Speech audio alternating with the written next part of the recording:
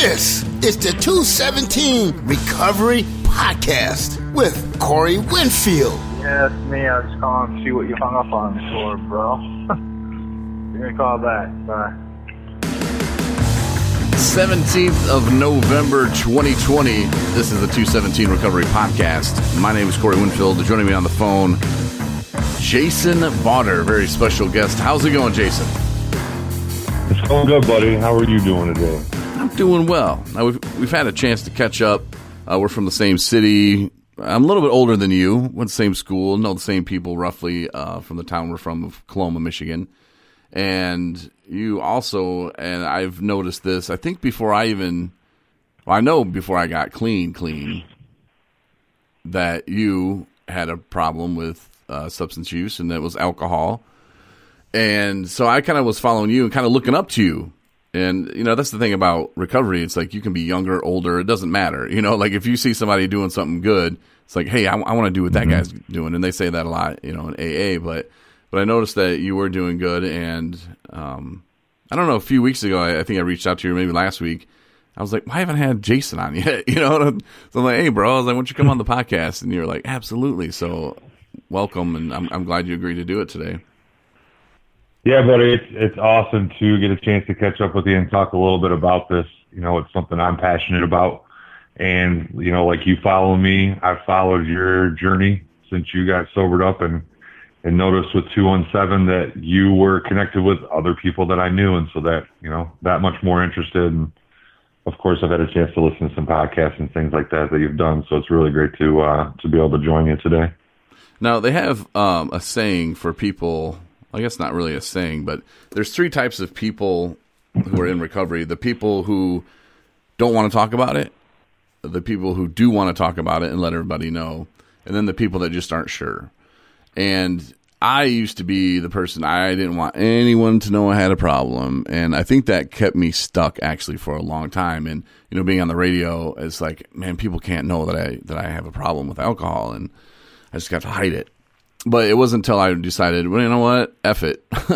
I'm just gonna tell the world. I'm gonna start a effing podcast and a website and a company and turn this baby to a nonprofit and let's help people in recovery. Until I was able to do that, you know. But you seem to be like you're kind of the same. Like you're open about it. You're like, yeah, I'm not ashamed to tell people that I made a good choice to live a better life. Like,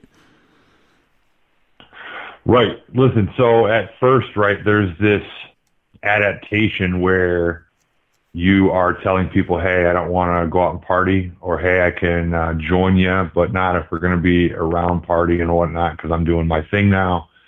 You know, I've always been lucky in that, like, friends and family have been wildly supportive of me, where, you know, in AA, I've many times, and I'm sure you have too, you've heard stories of like the family member that is like, oh, it's not a big deal, we can just have a drink. And I always sit there at that table thinking, oh my God, right? What are we talking about?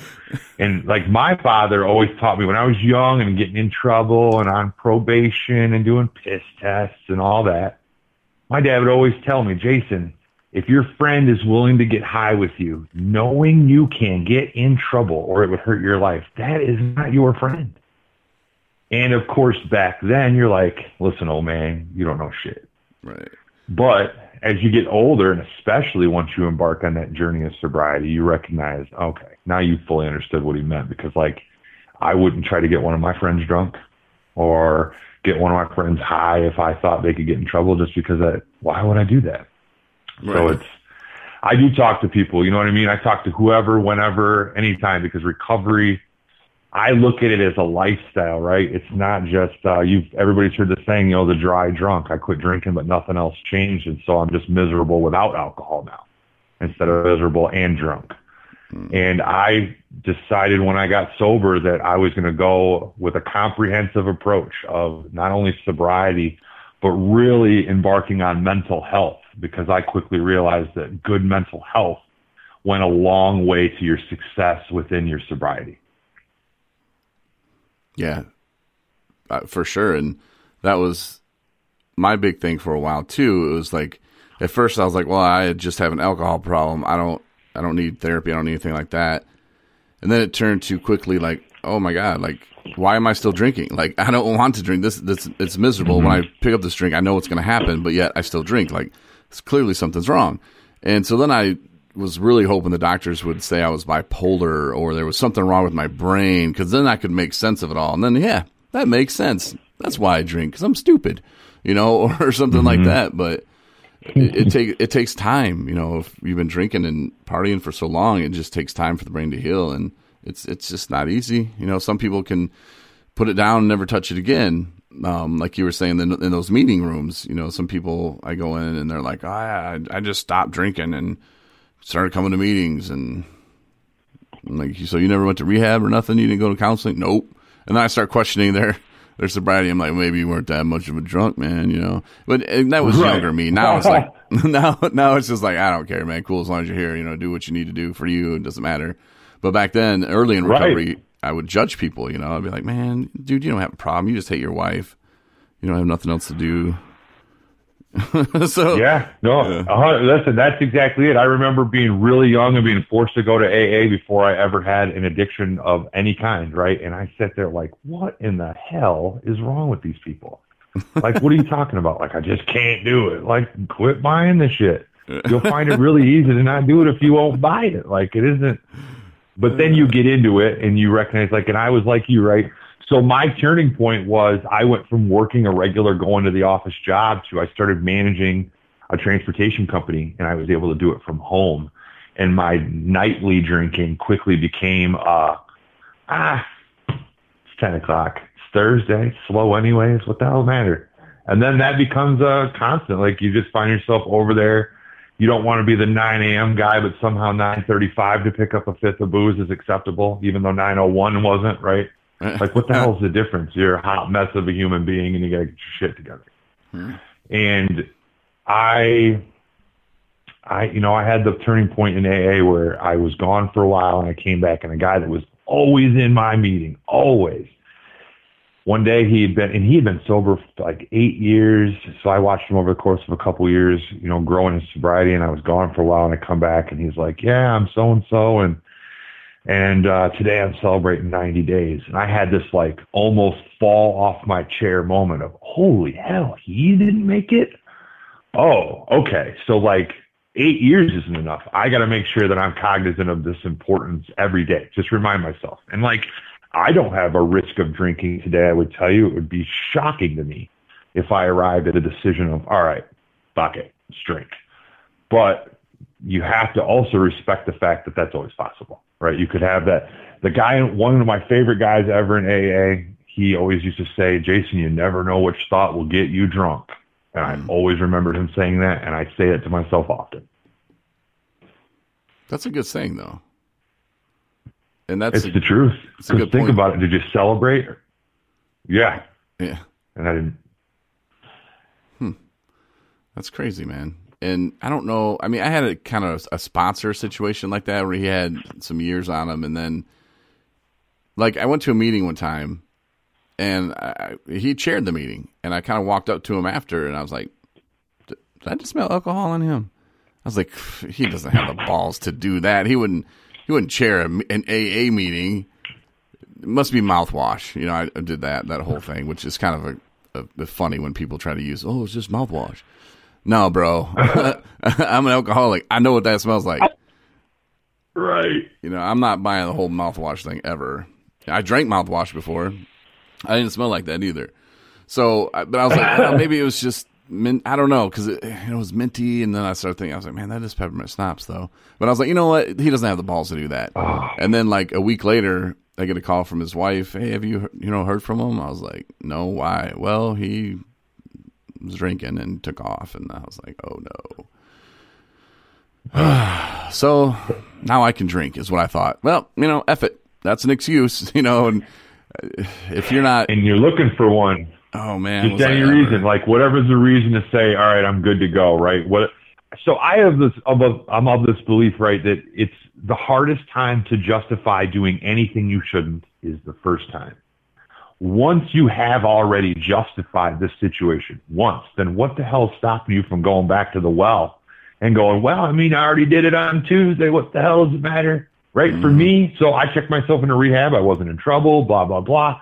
I woke up one day and had this epiphany, man, my life sucks. I don't like to live like this, and I don't want to live like this anymore. And I called a guy who is now, we've grown to be like we're his tightest family. But, back then we weren't. But I just happened to pick him out of my phone I don't even know why. Called him and I said, Josh, I want you to know that I am a drunk. And I hate it. I hate myself for it, and I'm going to fix it today. And I checked myself into rehab, and I was there, and I got out, and I was good for a month. And I went to a rehab meeting, or an AA meeting with a girl that I met in rehab. Went good. We get back to my place. We're sitting in the car, and she just says, man, Jason, I just feel like getting drunk. And I was like, what are you talking about? We just left AA. I don't know what message you heard, but I didn't hear go home and get drunk after the meeting, anytime in that meeting. And she's like, I know, Jason, I just blah, blah, blah.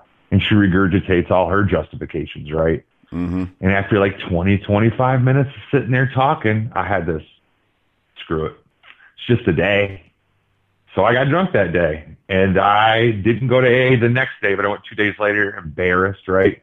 Everybody knows that walk of shame. That's the worst of them all, is to walk in there like, yeah, I thought I had it. Turns out I didn't have anything, right? And I was embarrassed, and I quickly became a drunk again immediately.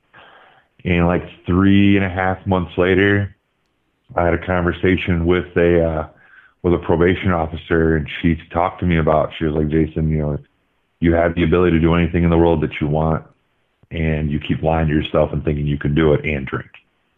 She goes, the quicker you realize that you can't, the better off you're going to be. And whatever that conversation, it clicked. I haven't drank since. February 3rd, 2015. I looked this morning just so I was familiar with my numbers. 5 years, 9 months, and 14 days. And it's crazy that it's like in the blink of an eye. I remember sitting there with a week and a half and hearing guys talk about 5, 6 years going, wow, that seems like this impossible endeavor. And then one day, bang, you're a year. And then you go, whoa, a year already. Wow. And I remind myself by looking at my clean time counter in my phone often. Why? Because I know that if I make a change, I have to watch all of that success immediately turn to a zero. How many days you got? None. Why? Because you're dumb, bro. Quit being dumb. There's no situation I would like to think that I would be in where I would choose alcohol, like, hey, this is going to make it better. Now, knowing that, we still have that tendency, at least I do, I'll have 2 years next month, and I still, it's back there. I can feel it. And that's when I go to meetings. If I have a hard day, it's like, today I'm not going to drink, but if I leave that back there and don't deal with it, this issue that I'm having or whatever kind of feelings I'm having, I can't leave it alone in there. That's why I have to go in there and get it and go to some meetings or, talk to a therapist. I have to get that stuff out, because to be cocky and go, oh man, well, I got 2 years next month. I don't even need to think about it. It'll catch up with me, and I'll be sitting in the car with somebody after leaving AA going, you know what? It's just this weekend. And we know how that ends, it just doesn't stop. It's not, right? It's the old saying that one's too many and a million's not enough, or 1,000's not enough, right? And that's just the truth.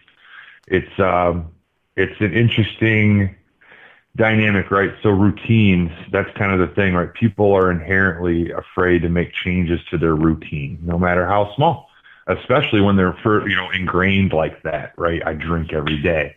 That change. Now, what's scary about going, I'm not going to be a drunk anymore? Nothing. But for some reason, people will continue living that lie just because it's easier to stay in the current than to make a move. So when I see somebody own it and go, I'm making a move, like, I got so much pride for that person. I don't have to like them, dislike them. Doesn't make any difference. I like seeing that person have that moment. Go, you know what? There's a better way, and let's do this thing. That's how I was, right, when I finally did it, and I embrace it. That's why I talked about going like the comprehensive approach. I see a therapist.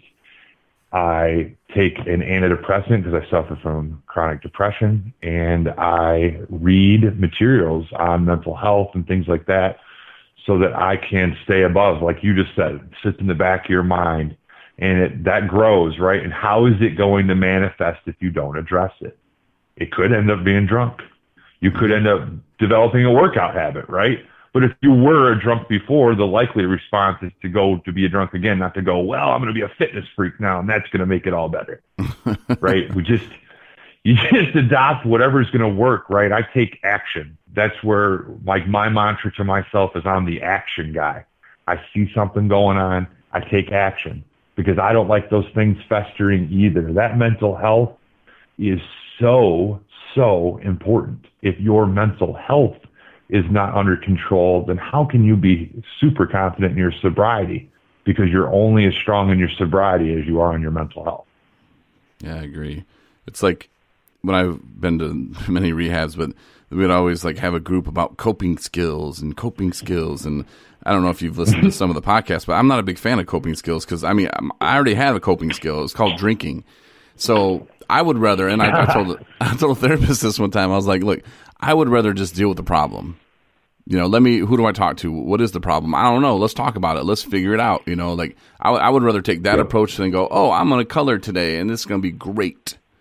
Because it's not going to work. I would rather go drink. If I'm going to cope, you know, if I'm just going to, like I said, leave it in the back of my head somewhere, then it's just not going to turn out very well. Because, like I said, the coping skill I know was to drink. And, I don't know. Some people would argue that with me. No, and there's a difference for me between hobbies and coping skills. You know, hobby is something that I like. Fantasy football, I like to do that. It's fun. You know, there's making our shirts. I like to do that. It's kind of soothing. It's calming. It's like arts and crafts. I like to do that. It's a hobby of mine. But I don't like get pissed off at somebody and go, you know what? I'm making 10 shirts today, and I'm not leaving here till I do. You know, then that would become, I think, dangerous. And then next thing I know, I'd be drinking, making 217 recovery shirts, and that's just not very.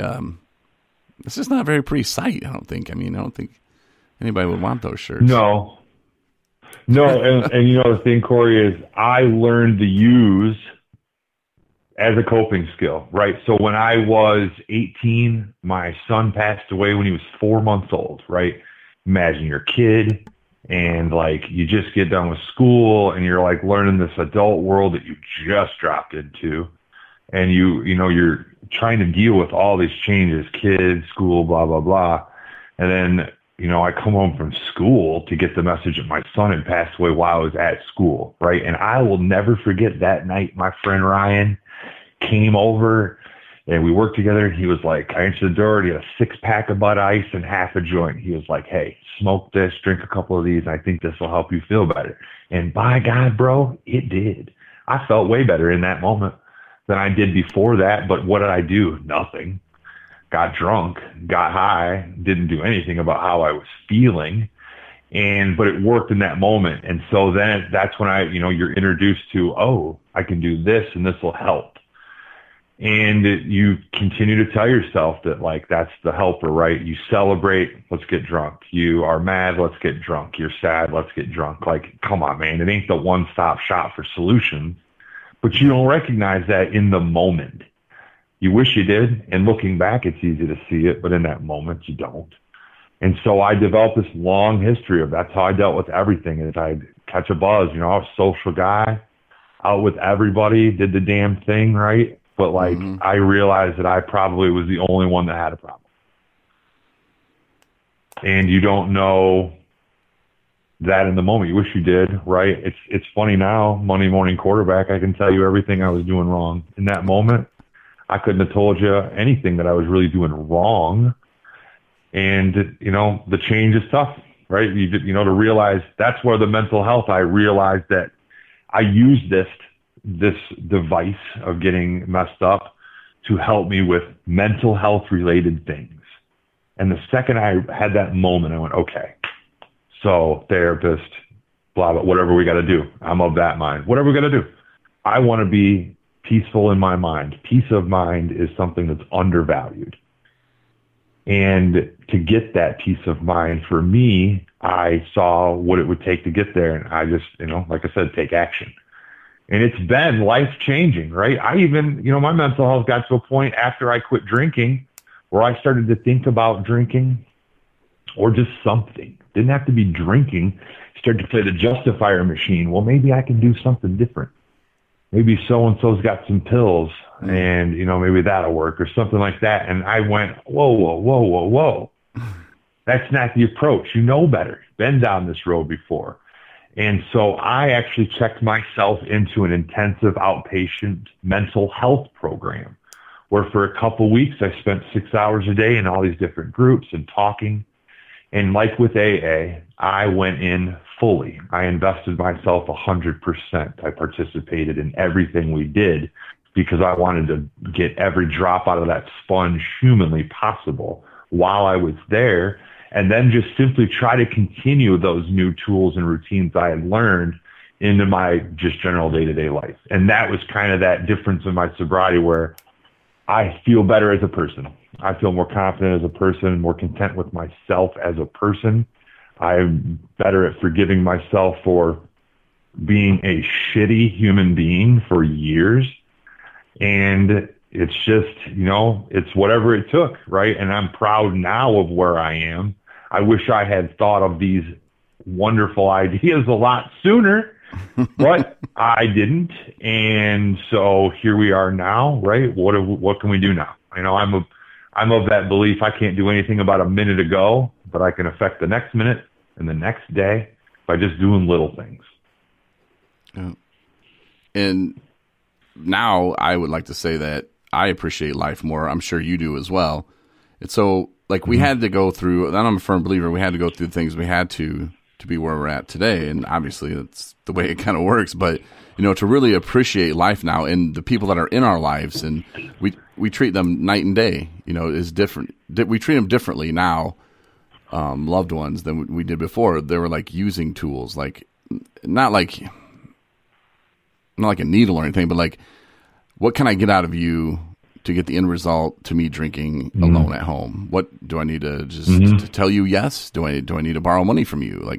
Do I need to move your car, wash it? What do I need to do to get my end result? And now it's way different. It's I cherish the time that I spend with family, and I don't feel like I'm using people for anything now, and it feels good. Right. Absolutely it does. Yeah. But now you were talking earlier about, earlier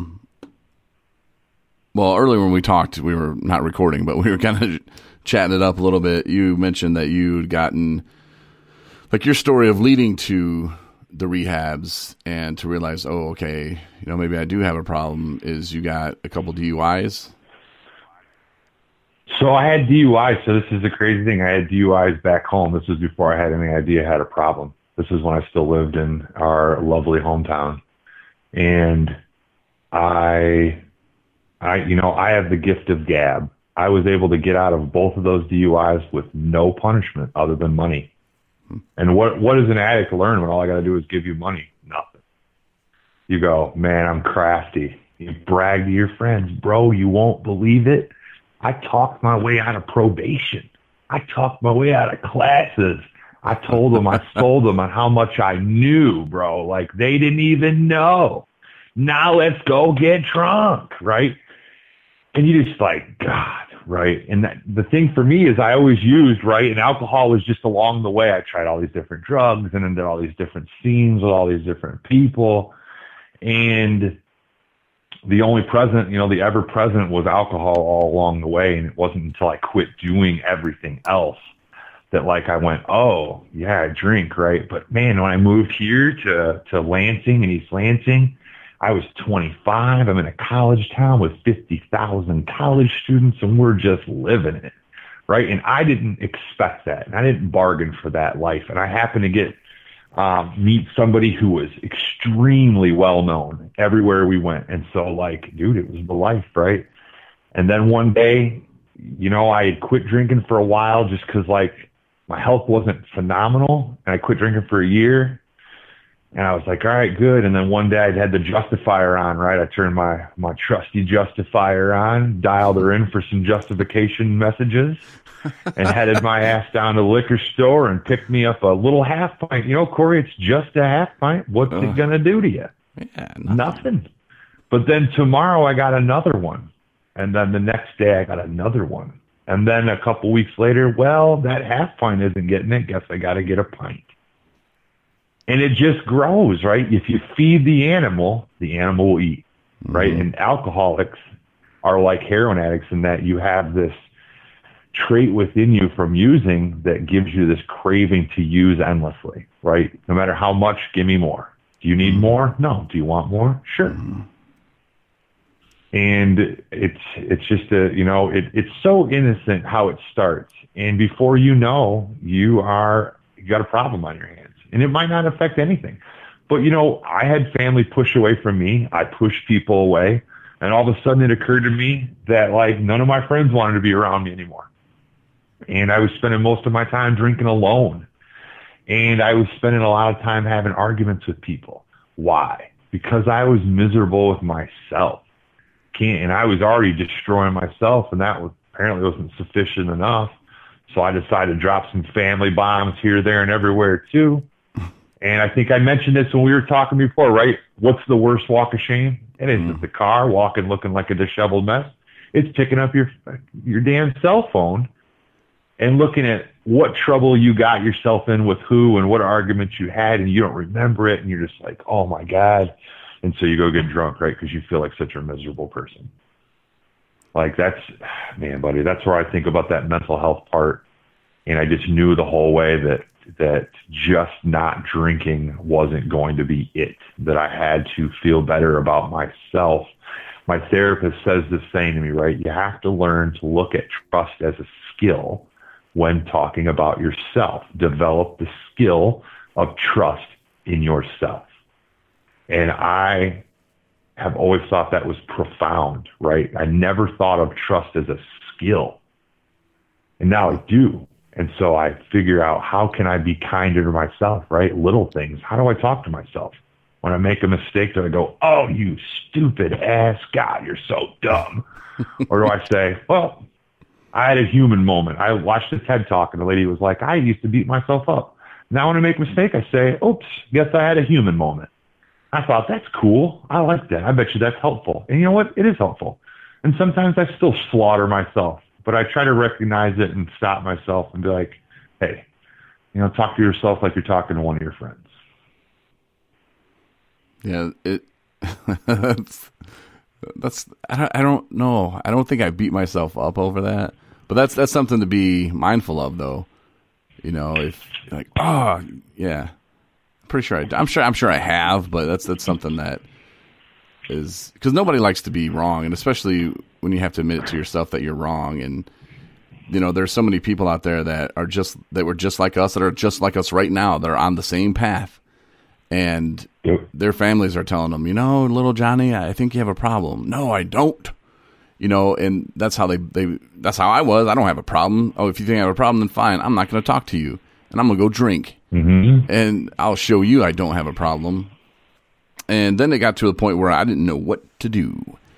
And I think you had a little clearer path, or not a clearer path. I think you just knew a little bit sooner, like, no, this isn't what I'm doing. And yeah, you might have had a slip here or there, because I think we all kind of have those, but it was part of your journey. And then for you to jump all in the mental health, man, I commend you. That's huge. For me, I was like, no, that means I'm crazy. At first, I didn't want anything to do with the mental health. Nope. I just have a drinking problem. I don't need to talk to nobody. I don't need nothing. And I wish somebody just would have grabbed me and just shook the shit out of me and said, no, dude, you do have a mental problem. Like, it's not like, we're not saying bad things about mental problems. We're just saying that there are feelings, there's stuff that's going on in our brain, that we don't know how to deal with. And especially when we mask it, coping skills, alcohol or other drugs, we don't know what to do.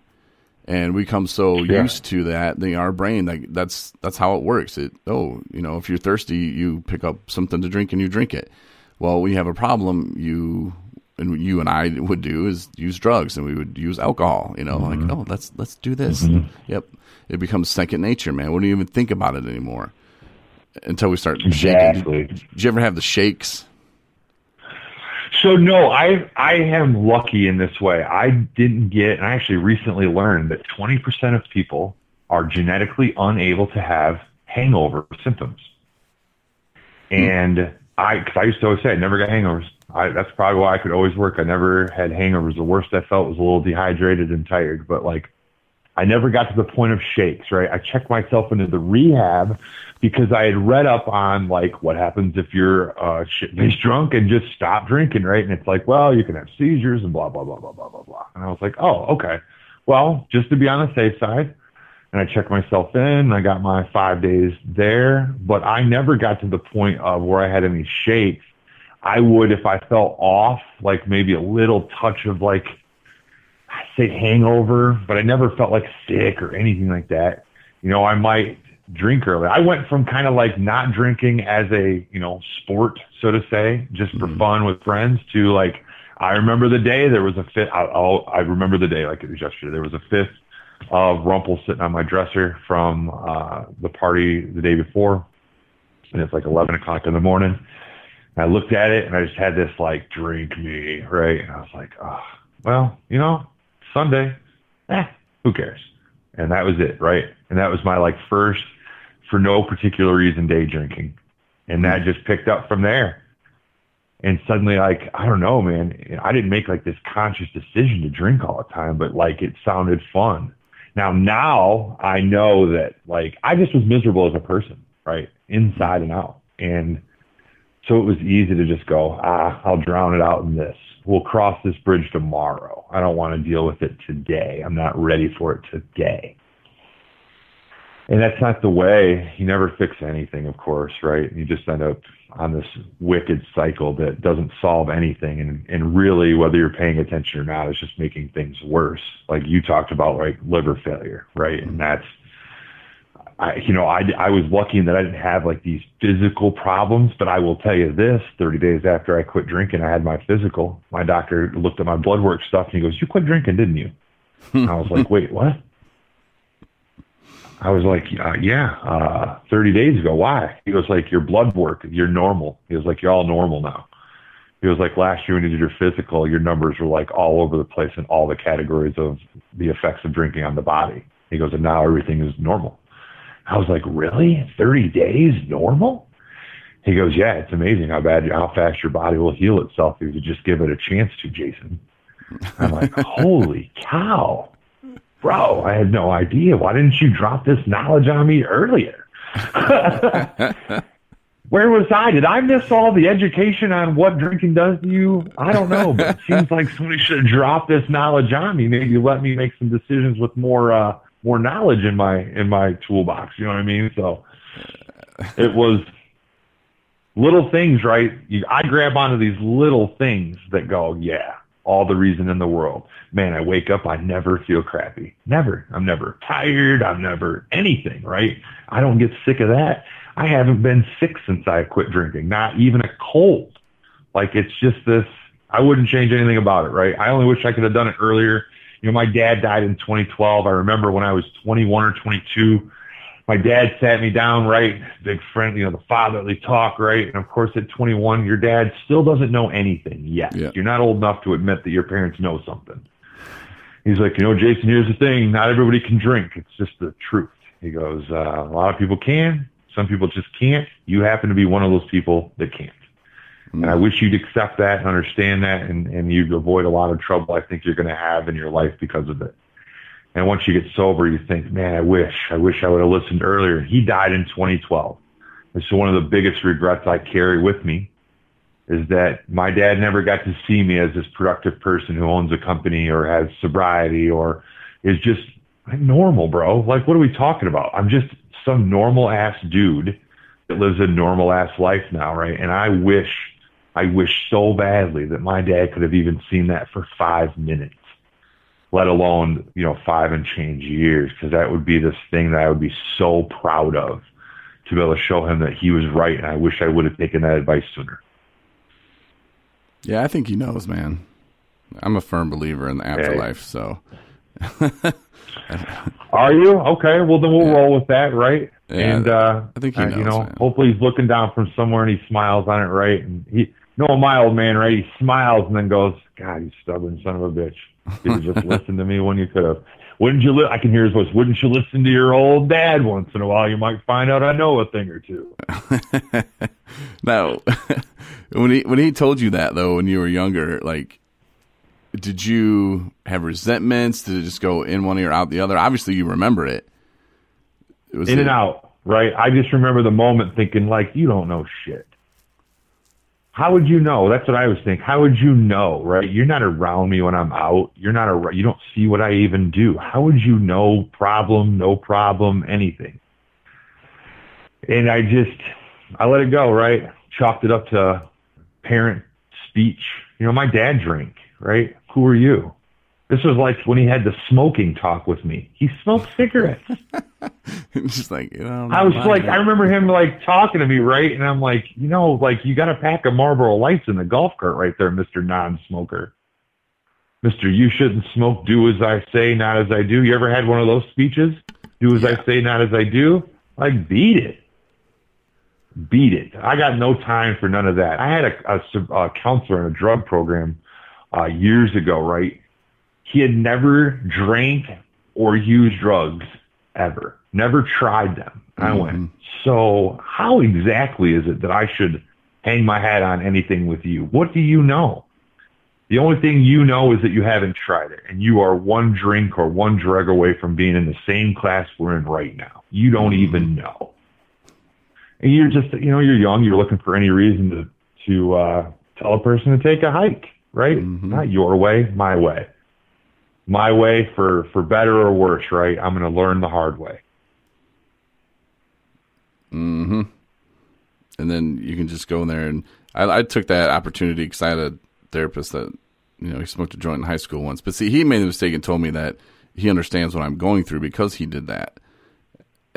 I thought he was joking, and he wasn't. So I just was like, you know what, I'm not giving this guy anything. I'm just going to bullshit my way through every session, and that wasn't good for me. It was just really a waste of time. But I just thought, whatever. I'm going. It'll make other people happy, and I'll still go home and drink if I want because that's what I want to do, and that's how I know how to deal with things. And but now though, it seems like.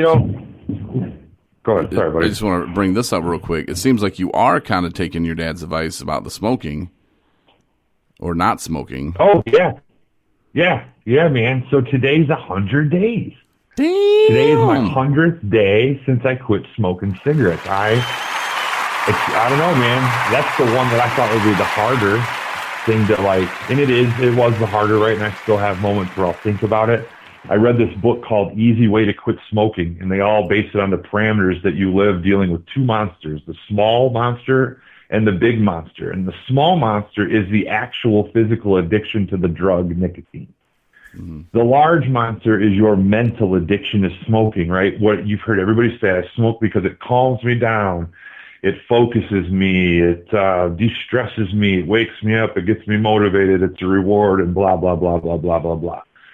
And all the while, none of those things are true. You can't have all those things, right? It's not a one-stop drug that fixes all things mental for you, right? And it eases boredom or is entertainment or any of these things. And so I wrapped my mind around the idea that I wasn't giving up anything. That's the message of the book, right? Realize that you are not giving up anything. Smoking cigarettes, right, to get nicotine, they always say it in the book, and I have adopted this in a lot of things, is smoking cigarettes to cure your nicotine addiction is like wearing tight shoes all day just to get the relief of taking them off. And I thought, yep, yeah, buddy, that's the one, right? And even after I read that book, like I wanted to quit smoking, but I wasn't willing. And then, I don't know, a couple weeks later, I was outside my driveway smoking, and I just went, you know what? F these things. And I threw it away. Quit smoking, haven't smoked since, right? And anytime I smell a cigarette or I see a cigarette or I think about a cigarette, I go, man, I'm a happy non-smoker now. F those things, right? That's my mantra, F those things. And so that's embedded in my mind above and beyond that book. And it's, you know, I have my days where I think about it, but nothing that makes me go over. You know, it's kind of like early in my sobriety, I would think here and there about it, but go, nah, you're doing the right thing, right? You're happy. I'm happy not to be drinking. I wouldn't go back to what I was before ever. And that, you know, that matters. Like the sobriety from alcohol and drugs and all that matters to me because that's a really solid foundation that I can build on with things like quitting smoking cigarettes, right? My next journey is to stop drinking pop. I have a horrible pop addiction, bro. I love it. It ain't like booze, dog. I love it. I love me some pop. Give me a can of Mountain Dew all day, day. Right? But it's not good for you, right? And I read a book, Good Sugar, Bad Sugar, same guy that wrote the smoking book, and it works under the same idea that you recognize that things like that, they're bad for you. And even though you get enjoyment in the moment, right, it's not good for you. You don't get anything gained from it. And that's, so I haven't launched into that yet, right? I'm still getting my feet under me from not smoking, and I try not to take anything on too fast, but I have this confidence now that like, oh, I can manhandle whatever, dog. We've been there. We got knocked off drinking, knocked off smoking. Like, what's next? I'll take on the world. Oh, sugar. It's hell. They say it's worse than crack, man. Sweet sugar. I was trying to grab a Mountain Dew right now. I was forced to quit sugar. Well, here's the thing though about the sugar. Well, I'll tell you my story, and then I'll tell you this thing I battle now. But obviously alcohol does a lot of bad things to the body. We already kind of discussed that. But my pancreas, it had taken its toll on that. And as I was newly in sobriety, I think I was after the hospital, I had 2 or 3 months clean, and I was like finding it very easy to go out and have a steak dinner and not have to go, how much money do I got? Because I wasn't buying alcohol. And so I had this like extra money in there. So I would just go eat dinner and be like, hell yeah, man, give me the best steak. Why not? I deserve it. And I remember this one night I went to this buffet down in Fort Smith, Arkansas when I lived there. And I thought, just to have fun, I'm going to have every single dessert on that little buffet tray, and I did. And I hurt, and then the next day I woke up, and it felt like gas almost, and then it wasn't, I called or I went to the doctor, and they're like, oh, well, come see us if this doesn't work, but we're going to give you this medication. And I'm like, all right. So then it didn't work. So they're like, we'll go to the emergency room, and I did, and I had acute pancreatitis. And at first, when I got there, they didn't know. They were just like, all right, well, you got kidney stones, and we need to remove your gallbladder. And I'm like, well, hold on. And then I had another doctor come tell me that he needs to look at my liver. And I was like, I already got a guy for that. Like, you don't need to put some camera down my throat. Sounds like a lot of money that's going to cost. I'd rather not. And then the other guy comes in, he was like, oh, quit eating sugar. And I was like, I'm going to go with that guy. I was like, how about let's not do surgery. Let's not stick anything down my throat. And I'm going to go with the acute pancreatitis thing. And I'll just eat turkey sandwiches. And so then I cut out sugar for a while. And I lost a bunch of weight, started feeling good, was exercising. And then I tried drinking pop again. Doesn't work. Like, it's too sugary. Like, I just can't take it. So I switched to like Diet Coke, and I switched to zero sugar Powerade and Gatorade, stuff like that. And now I'm being told, well, that stuff that's in there is worse than sugar.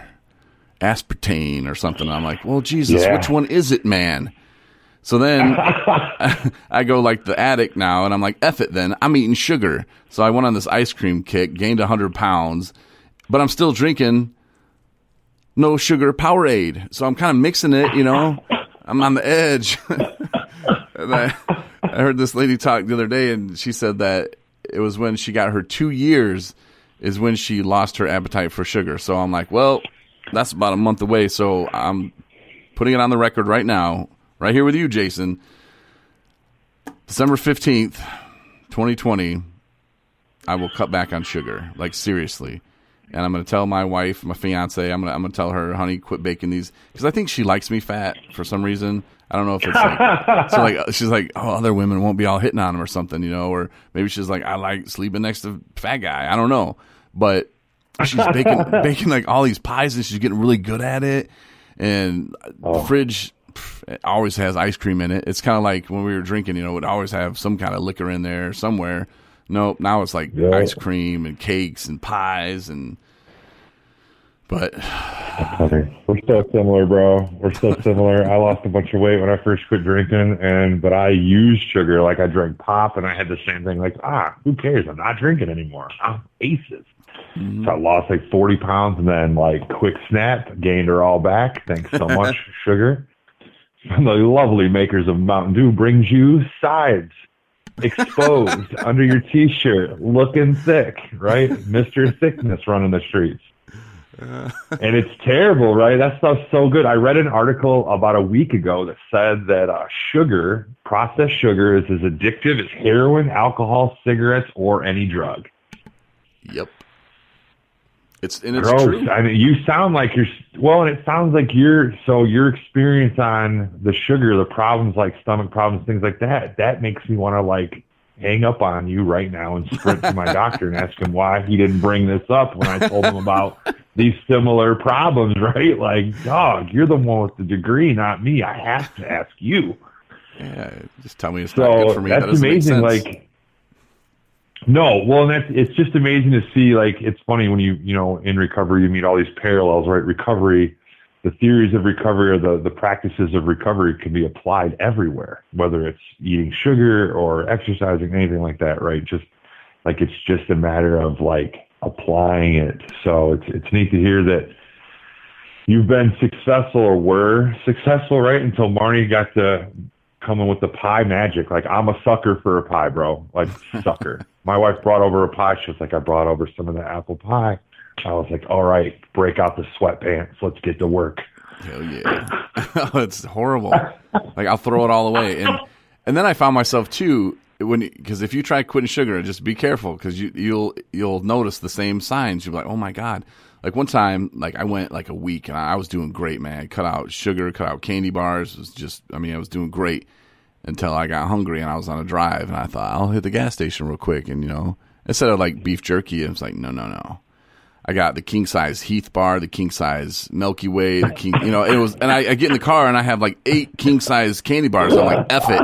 And I just start going to town, and then I realize I'm like, this is like I'm having like a binge. I'm going back. Yeah. I'm having, this is like a relapse, like might as well go all out, and so it's very similar really to alcohol and other drugs, because you're just like, oh man, now that I got this to myself now, and I'm in this car, no one's in there with me, and I can just eat them, and then afterward, then I felt the guilt.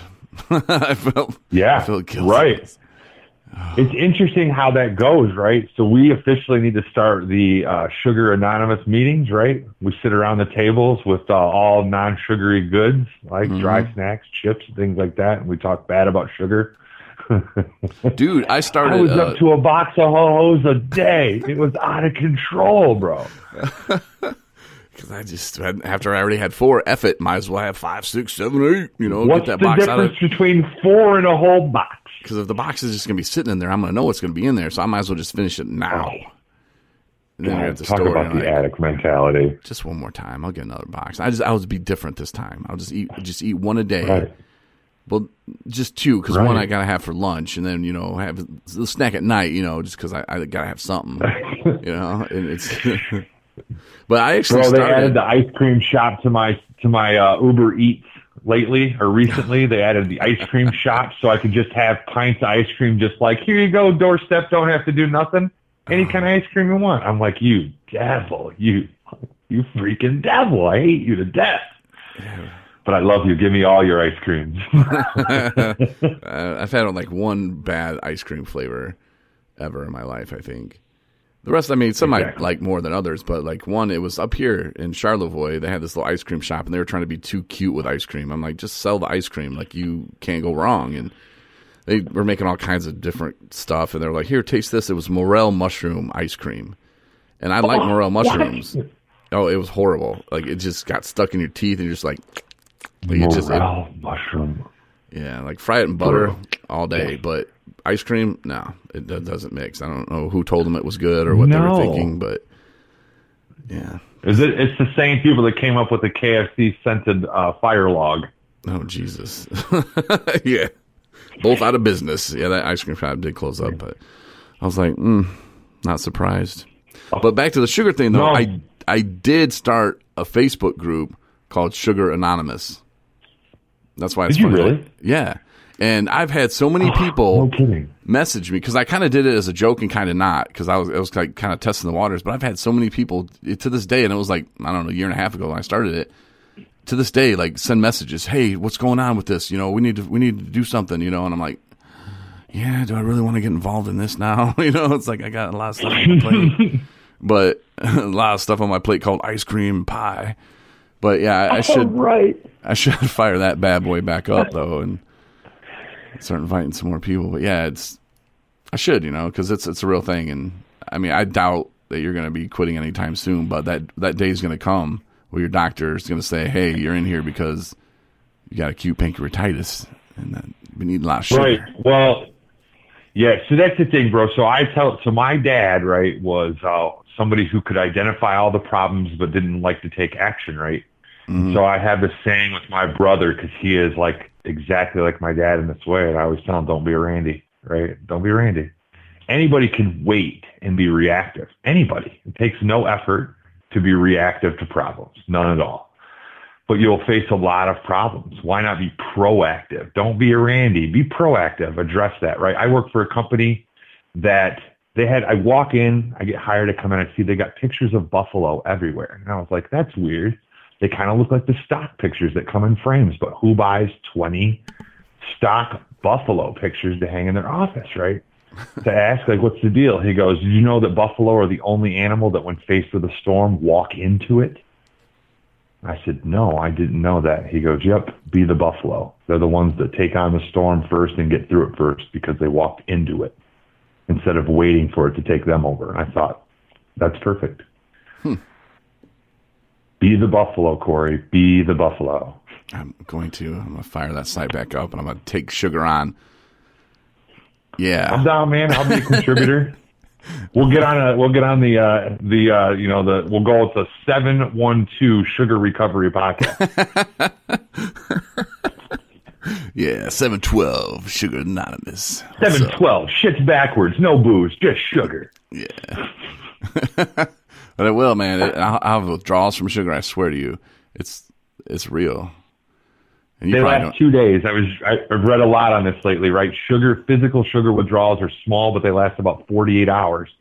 And that's, that book, that Good Sugar, Bad Sugar, it's the big and little monster again. Like, it's harder to get over and stop doing because you, in your mind, have to get around like, I want it, right? And it's not you tackle the big monster, right? The little monster's the easy one, just like cigarettes, right? I didn't have barely anything for withdrawals, because I didn't think in my head, I'm giving up something. If you believe this is so true in recovery, right? If you really believe like, I'm going without, I gave up something great, then how hard is it to stop, to keep from doing it when you believe you walked away from something that you didn't need to, or that really it's a good thing and you want to be able to do that. I watch people in AA all the time, like, be angry they couldn't drink. I'm mad I can't go to the bar. I hate that I can't get together and party with my friends. Of course, sobriety is miserable because you talk to yourself as though it's the worst thing on earth. Right. Reinforce yourself. Say, hey, man, you're doing a good thing, buddy. And I'll talk to myself like I'm talking to you, right? Hey, buddy, don't worry. You're doing the right thing. I know it might not feel like it in this moment, but just remember, you ain't giving up shit. You're doing a good thing. You're making the right move. Be proud of yourself. And that helps. It gets easier. But sugar. It gets easier every day, right? Just for today. But sugar. At the end of the day, it doesn't matter what you're trying to do, bro. It's funny to watch in sports. Everybody goes, trust the process, trust the process. I'm like, that's another way to say just focus on today, just for today. Mm-hmm. Are you a Cowboys fan? We're killing them. Oh, God, no. I'm a Niners fan. I grew up, so I was born in Los Angeles. And my first football was watching Niners games. And we moved to Michigan. And so I'm a Cubs fan. I live, where we live, you were closer to Chicago than Detroit. So I'm a Chicago sports fan I'm a Bulls fan, Cubs fan, have been my whole life, and I'm a Niners fan. And I have, all my family is all Detroit sports fans. So it's funny to make fun of them because, for the most part, Detroit sports, they're sorry, bro. They're sorry. I couldn't be a Cubs fan and a Lions fan. That's like volunteering to be miserable. Yeah. Yeah, and we couldn't be Chicago fans because, the Bear fans anyway, like, I don't know. It's just, like, I always felt bad for them. Like, oh, like, maybe one day they'll pull it together. And, they had their little 84 stuff, but we were kind of too young for that. And it's just like, man, okay. I don't know. Like, I just couldn't ever. They've been looking for a new quarterback since then. Yeah, and he kind of sucked back then, really. But Hey, it's a franchise owned by people who really don't care. It's kind of like the Cubs were, and man, we're still going to pack the stadium. We're still going to. Why are we going to pay people to do this when we might hit on a Walter Payton once in every 50 years? And that's fine. We're good with it. Like why would we spend more money to compete? Doesn't make sense. We're just going to give defense. Profound statement, right? We're just here for the money, not for the wins. Mm-hmm. Like the Lions, they struck gold on Barry Sanders and Calvin Johnson, and they both just were like, yeah, I'm before I hurt myself physically where I can't walk anymore or take an injury to the head, and I'm gonna call it quits. Mm-hmm. I'm good. I got enough money. I'm good. And that's a wise decision. Yeah. But if they were playing for Super Bowls every year, that might have changed their thinking a little bit, but maybe not. Who knows? But looking down the path, the Cubs, right? They win. Mm-hmm. I said, look at the Cubs. They win one championship right now. What are the expectations? We got to make the playoffs. We got to win a ring, right? I'm over here like, I love y'all, but I mean, like, bask in that one. It took you 108 years to get there. Yeah. Let's be real with our expectations. Yeah, and you know what? Ever since they won, I've kind of stopped being a fan. Have you really? Yeah, that and when they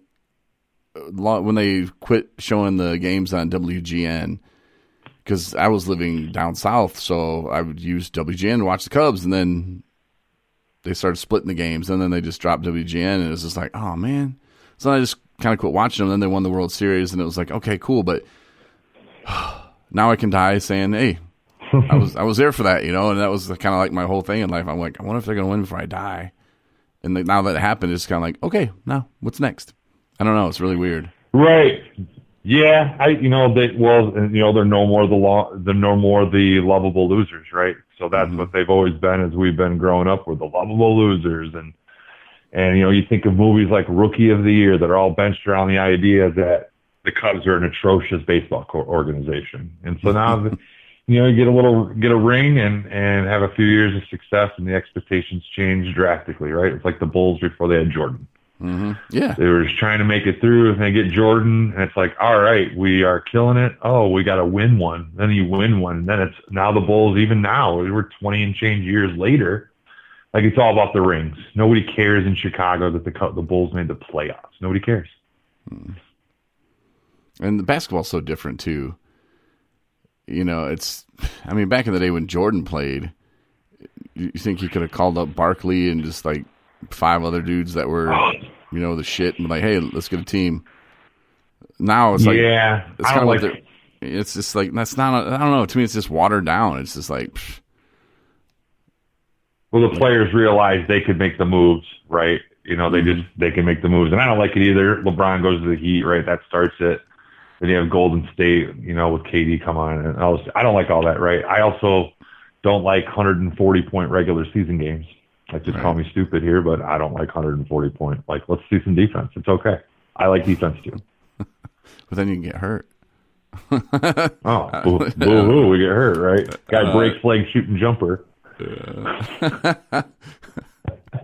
never know, man. Well, cool. Sure. I appreciate you talking with me today, though, Jason. And like I said, I don't know why I didn't reach out a long time ago, but I'm glad that I had you on for sure. And you said some pretty cool things, and I like the thought about smoking. And, the fact that you go all in on your stuff is awesome. And, AA, your sobriety, mental health, cigarettes, you're just like, hey, let's change how we think about the situation. And that is so huge in everyday life. You don't have to be in addiction, or in recovery to change the way you think. And you'll be surprised at how better things will get when you stop being pissy about things, and start thinking, oh, I can't drink. Oh, no, you don't have to drink anymore. Like, hey, you're free. Right. I'm a happy non-drinker, right? The principles of recovery apply in all aspects of life. They just do. And you're faced with any problems, whether it's substance or not, right? Those principles of recovery can really get you through. The reason I've had any level of success with any of this is because I believe in what I'm doing. And with each level of success, I've got that much more confidence to take that next action, right? The idea of quitting smoking when I first quit drinking was terrifying. Yeah, right. You already got me for my booze, dog. You ain't getting me for my smokes. And then, you turn the corner on that and go, okay, right? I feel so confident that, like, I know I got this. It's just about taking that first step.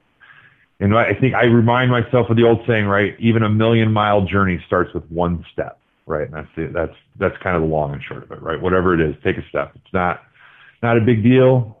Find people that support what you're trying to do. Ask them to be there for you to talk to. Not a big deal, right? If you make it a big deal, I tell this to my brother, right? When you make it a mountain, it'll seem like a mountain. If you make it a molehill, it'll only seem like you got to step over a molehill. Not a big deal. Keep it pushing. I like and it. I appreciate you having me on too, buddy. It's been great talking to you and catching up. I hope we get a chance to do it again. Yeah, for sure. All right, Jason, take care, man. You too, buddy. We'll talk to you soon. See ya. And that was friend Jason Vaughter. And like I mentioned earlier, we grew up in the same town of Coloma. He was a few years younger than me, but know some of the same people. And like I said, earlier in my recovery, I remember one time driving in Grand Rapids and I saw a post of his, saying his clean time. And I was like, I didn't know Jason, had a problem with alcohol. And sometimes people will make fun of me, even when I put how many days I have. And I don't know, a couple weeks ago or last week I had 700 days. And I posted that, and nobody really made fun of me there. But sometimes people post like, not supposed to brag about how many days you got. But when Jason shared how many days he had, it really like, oh, okay.